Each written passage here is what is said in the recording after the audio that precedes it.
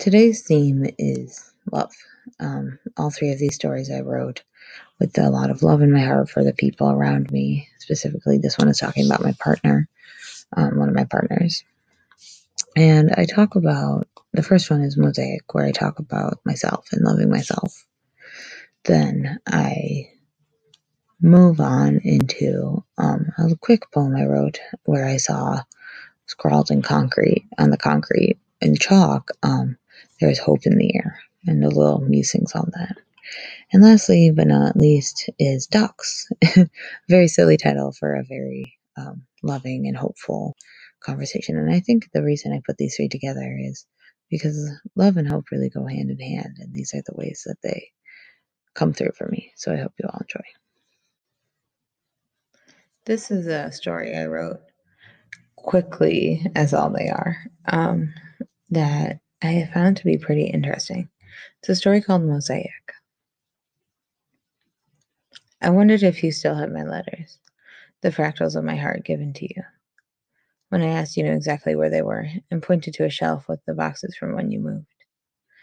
I was sitting at your dining room table with you working on some wire-wrapped project, and I am, after all the odds, here at your table. I used to blame myself for that night, when a screaming match mixed with curses and insults. I blamed for myself when you had forgiven me. I still hated myself when you had only love in your heart. I wasted and slid a blade over my soul, hoping it would scar, hoping that I would have a permanent reminder that what I had done to you and the pain I thought I had caused you. The more time I think I spent with you, once things went back to normal, I began to resent myself less and less for what I had said and done to you. Slowly, my words I once dripped with now dripped with honey. I would never repeat what I said and threatened that night, but your love for me has forgiveness has outweighed the hate I had in my heart, scratched and scarred.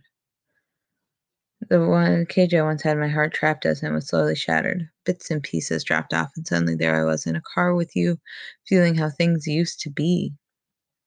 I had a realization as we were trapped behind a line of cars in a molasses moving train.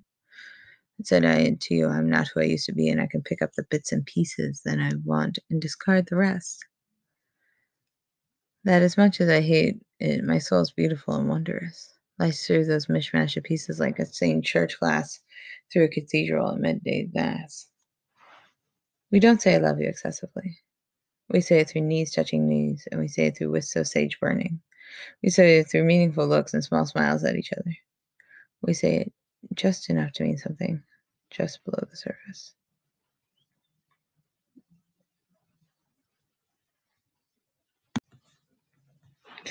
Hope is in the air, I mutter to myself after a long shift, where my feet ache and there's no low rumbling pain throughout my body.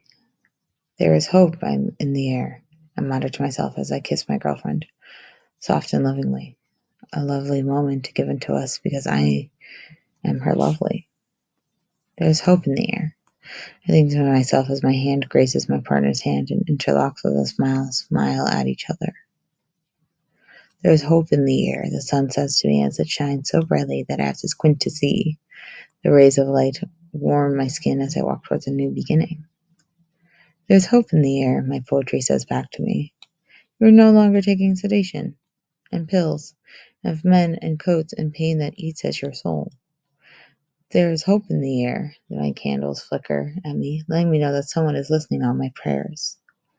There is hope in the air, and I take a deep breath and can't help but to smile.